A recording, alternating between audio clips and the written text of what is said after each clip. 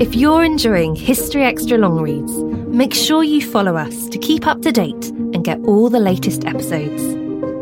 Thank you for your support. I hope you enjoy this episode. This episode is brought to you by Visit Williamsburg.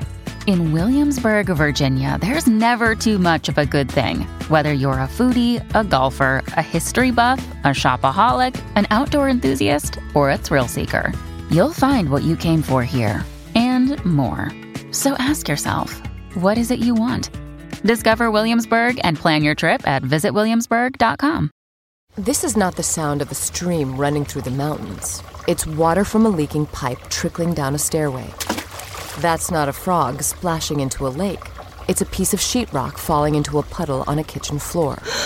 And that's not a hiker taking a deep breath of mountain air. It's a homeowner gasping at the sight of a $12,000 water damage repair bill. 40% of homeowners have experienced water damage. Protect your home with the Moen Smart Water Monitor and Shutoff.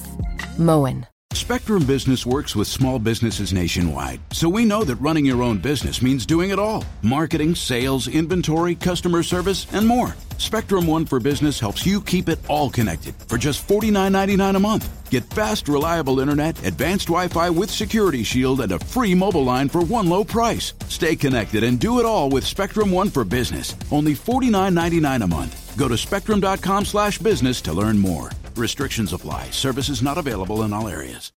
This episode is brought to you by Saks.com.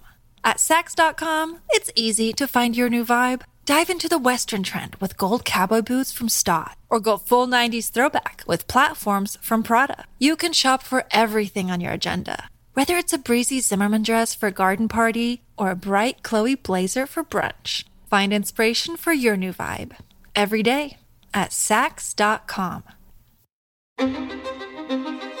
Hello and welcome to History Extra Long Reads, where we take a deep dive into the past, bringing you the very best of BBC History magazine, with fascinating articles from leading historical experts. The Bloomsbury Group transformed British culture in the early 20th century, and its impact can still be felt across the world today. So how did this small set of artists, writers and thinkers become so influential? In today's long read, Francis Spalding argues that the answer to that lies in the strong bonds between its members. Today's feature originally appeared in the January 2024 issue of BBC History magazine and has been voiced in partnership with the Royal National Institute of Blind People. A veritable industry has grown up around Bloomsbury, the group of writers, artists and intellectuals that was, in poet Stephen Spender's opinion, the most constructive and creative influence on English taste between the two wars. Its history and idiosyncrasies have become the subject of countless articles, books, exhibitions, documentaries, plays, TV series, films and ballets. Its reputation has travelled far, to many places around the world. The chief reason that the Bloomsbury Group remains such a source of fascination more than 100 years after it first emerged is the brilliance of its members. Among its leading lights was Roger Fry, whose championing of post-impressionist art in the years leading up to the First World War caused uproar in London, and Lytton Strachey, whose eminent Victorians brought an irreverent humour to the art of writing biographies. The group also included John Maynard Keynes, who, after witnessing the Treaty of Versailles, wrote the economic consequences of the peace, in which he argued that the harsh war reparations would lead to the financial collapse of Germany. And of course there was Virginia Woolf, author of Mrs. Dalloway and A Room of One's Own, who, having declared her intention to reform the novel, went about doing exactly that. With London as their base, the Bloomsbury Group established an intricate network of social, sexual and hereditary relationships that led the writer Dorothy Parker to remark that they lived in squares and loved in triangles. From those squares they shaped cultural tastes for decades to come. For a creative force whose influence was so wide-ranging, the Bloomsbury Group is difficult to pin down. Even their title seems to be the outcome of mere happenstance, for they first began holding regular meetings together in the early 1900s in an area of London south of the three great rail terminals, Euston, St Pancras and King's Cross, called Bloomsbury. This name took hold when Molly McCarthy, the wife of Desmond McCarthy, a central figure, began referring to its members as the Bloomsberries. Those involved were active across several fields: art criticism, economics, journalism, literature, publishing, political and social theory. Their manner of living was based on the habit of regular and persistent work, but as a group they had no party line, no membership rules and no manifesto. They were a tolerant lot, accepting sexual or political differences within the group and only once coming close to an almighty row. During the First World War, the pacifists among them ganged up against John Maynard Keynes, then working for the government in the Treasury, and accused him of using his knowledge to help finance the war. The shared interests and reformist ideals that characterized Bloomsbury were discovered through their love of conversation. Many of them, Lytton Strachey, Clive Bell, Leonard Woolf and Desmond McCarthy, had become friends with Thoby Stephen, the brother of Bell's future wife, painter Vanessa Bell, through their association with Cambridge, and all came from a highly educated part of the upper middle class, except Woolf. Born into a Jewish family that had only recently risen into the professional middle class, he was made acutely aware of the privileges they enjoyed. Socially, they assumed things unconsciously which I could never assume either unconsciously or consciously. They lived in a peculiar atmosphere of influence, manners, respectability. This was the background against which Bloomsbury drew its strength and against which it was to rebel. Looking back at Bloomsbury from the vantage point of the 21st century, it is astonishing to realise that these men and women were in fact Victorians, born into a highly repressive culture. One of the most determining influences on Vanessa Bell and her need to escape the conventions constricting her early adulthood must have been her family home in Kensington's Hyde Park Gate. In 1904, the young painter surprised her relatives by removing herself and her 3 siblings from Kensington to Bloomsbury in the wake of their father's death. Leslie Stephen had latterly been knighted for his eminence as a man of letters and for editing 26 volumes of the Dictionary of National Biography. But he had also become self-pitying, tearful and tyrannical, and the home, with its Victorian furniture and heavy velvet curtains, seemed dark and unhappy.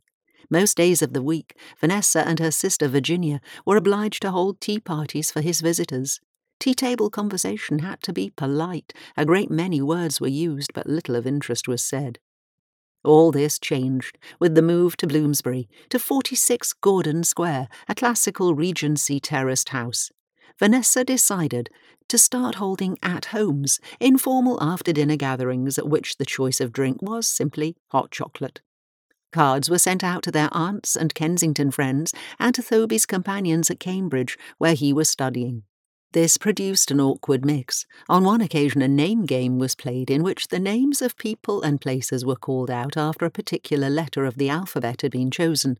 When G was announced, one Cambridge wit shot out the words Jerusalem and Jesus, teasingly playing with the similarity in sound between G and J. This shocked family relatives who had never before heard these sacred names treated with such flippancy. Before long, they and others of the older generation decided to stay away from these gatherings, thereby enabling Thoby's friends to become more prominent. It's worth noting that when Thoby Stephen invited his Cambridge friends to attend at-homes and introduced them to his sisters who had not received a university education, he, in effect, brought Cambridge's love of debate and philosophical discussion into Bloomsbury. Here, Bloomsbury began. The visual expression of this showed in Vanessa's management of the house. She had some of the rooms painted white. She draped Indian shawls over chairs and tables, delighting in their richness when seen against the white walls. She also hung in the hallway 2 rows of high art photographs taken by her great-aunt, Julia Margaret Cameron, and she struck out against middle-class conventions. Vanessa's sister, Virginia Woolf, later recalled, "We were full of experiments and reforms. We were going to do without table napkins. We were going to paint, to write, to have coffee after dinner instead of tea at 9 o'clock. This episode is brought to you by Saks.com. At Saks.com, it's easy to find your new vibe. Dive into the Western trend with gold cowboy boots from Stott, or go full 90s throwback with platforms from Prada. You can shop for everything on your agenda, whether it's a breezy Zimmermann dress for a garden party or a bright Chloe blazer for brunch. Find inspiration for your new vibe every day at Saks.com. Spring is a time of renewal, so why not refresh your home with a little help from Blinds.com? Blinds.com invented a better way to shop for custom window treatments. There's no pushy salespeople in your home or inflated showroom prices. Free samples, free shipping, and our 100% satisfaction guarantee can put the spring back into your step and into your home, too. Shop Blinds.com now and save up to 45%. Up to 45% off at Blinds.com. Rules and restrictions may apply. Mom deserves the best, and there's no better place to shop for Mother's Day than Whole Foods Market. They're your destination for unbeatable savings, from premium gifts to show-stopping flowers and irresistible desserts. Start by saving 33% with Prime on all body care and candles. Then get a 15-stem bunch of tulips for just $9.99 each with Prime. Round out Mom's menu with festive rosé, irresistible berry chantilly cake, and more special treats. Come celebrate Mother's Day at Whole Foods Market. How should you live? What was the nature of good? What philosophy could be found to support and justify the good life? These were the kind of questions that arose at this time, and they awakened a fresh desire for intellectual honesty. In the history books, Bloomsbury takes its place within the wider development of liberal thought, for it was not only in England that certain moral conventions and social customs came to seem stale and outmoded. What distinguishes Bloomsbury from its Victorian predecessors was the emphasis it placed on private life. Whereas the Victorians had paid a great deal of attention to public virtue, this younger generation was to focus instead on personal relations, on the grounds that unless honesty can be found close at hand, it is unlikely to be found in the larger, more public sphere. The untimely death of Thoby Stephen in 1906, resulting from typhoid fever contracted while on holiday in Asia Minor, drew this circle closer together. The loss of Thoby seems to have affected Vanessa's decision to accept a proposal of marriage from Clive Bell, which she had previously turned down. Less than 6 years later, her sister was to marry another of their late brother's friends, Leonard Woolf. In addition, the group was made additionally close-knit by several temporary homosexual alliances. Lytton Strachey, Adrian Stephen, Thoby's younger brother, and Maynard Keynes were all at one point in love with Duncan Grant, the painter and cousin of Lytton Strachey. The facetious remark that Bloomsbury was a group of friends who all happened to be in love with Duncan Grant has in it a modicum of truth. In 1910, Roger Fry made his first appearance within Bloomsbury and almost immediately became a central figure. He was aware that for almost 30 years, Britain had more or less turned its back on developments in French art, scarcely looking at the French Impressionists and ignoring the Post-Impressionists. His aim was to bring bundles of Cézannes, Van Goghs and Gauguins to London to form an exhibition titled Manet and the Post-Impressionists. It caused a furore, as this innovative French art seemed to challenge English notions of beauty. Fry engaged his new friends in helping to fight the cause of modern art, and thereby drew Bloomsbury out of the privacy of the drawing room into a very noisy public debate. Until then, no one in Bloomsbury had attracted much public notice. But in 1915, Virginia Woolf published her first novel, The Voyage Out. 3 years later, Lytton Strachey produced Eminent Victorians. In 1919, Maynard Keynes sounded his warning on onerous war reparations, and in 1920, Roger Fry published Vision and Design, a book of essays on art, written from the modern point of view and still in print today. But this was just the beginning of Bloomsbury's impact on culture in Britain between 2 world wars. Although London, as a cultural hub and a site of modernity, was Bloomsbury's main setting, they also regularly retreated to the country and enjoyed its different rhythms. The most famous Bloomsbury residence is Charleston, where the Bloomsbury decorative style spread like some vigorous vegetable growth throughout the whole house. It sits at the foot of Firle Beacon on the South Downs.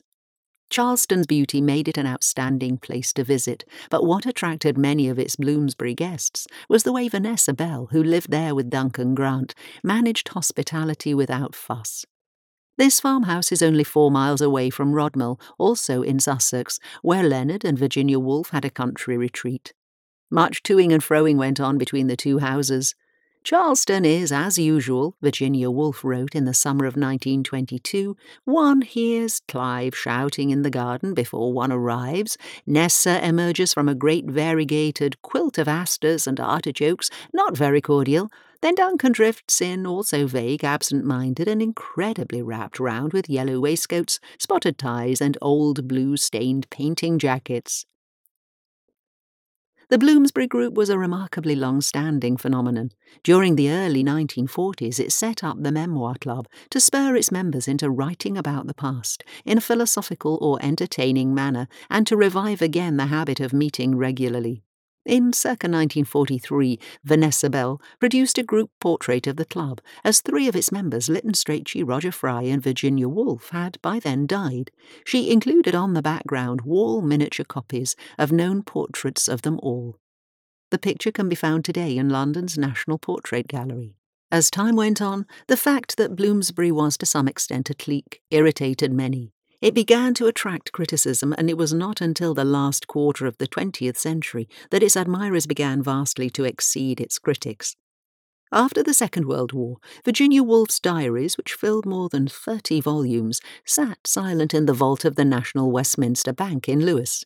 In America, her fame as a novelist began to fade, and by the 1960s her name for many young American women was more readily connected with Edward Albay's play, Who's Afraid of Virginia Woolf? 1962, than with any of her own works. An important landmark in the revival of interest in Woolf was the 2-volume biography of her written by her nephew Quentin Bell at the request of Leonard Woolf. It was the first official biography, came out in 1972 and opened her life to the public. The demand for her books rocketed. Still today, A Room of One's Own is cited in book lists for courses in women's studies. It is a product of deep reflection on women, society, literature, and what matters in life, but it is delivered in a light, gently ironical conversational tone. Today, Woolf's writings reach across the usual cultural divides of gender, class, education, race, and nationality, thereby altering and enriching millions of lives. Virginia Woolf societies and annual conferences on her work flourish in countries and cultures very different to her own. Bloomsbury was above all impressive in the loyalty its members gave to their friends. By fostering close association within Bloomsbury, they opened themselves to new areas of thought and feeling, encouraged a suppleness of mind, and developed an emotional intelligence that valued tolerance. True, most did come from upper-middle-class families, which Noel Annan described as the intellectual aristocracy, but they had no time for the pursuit of social prestige or for the display of wealth. They rated the life of the mind as more important than material gain, and when Leonard Woolf became a publisher, he never published a book for commercial reasons alone. He worked with others to create the League of Nations and advised the Labour Party on international politics. Maynard Keynes, as a leading economist, remains famous for overturning the prevailing idea that free markets would automatically provide full employment. The artists Fry, Bell and Grant not only created the Omega workshops, but continued to play a key role within the production of art and decorative arts in Britain. In 1925, in one of the rare occasions when Virginia Woolf commented on the group, she praised her Bloomsbury friends for having worked out a view of life which was not by any means corrupt and sinister or merely intellectual, rather ascetic and austere indeed, which still holds and keeps them dining together and staying together after 20 years, and no amount of quarrelling or success or failure has altered this. Now I do think, she concludes, this rather creditable. Today's long read was written by Frances Spalding, Emeritus Fellow of Clare Hall, Cambridge, and author of The Real and the Romantic, English Arts Between Two World Wars, published by Thames and Hudson in 2022. Thanks again to the Royal National Institute of Blind People for their help voicing this article, which first appeared in the January 2024 issue of BBC History magazine.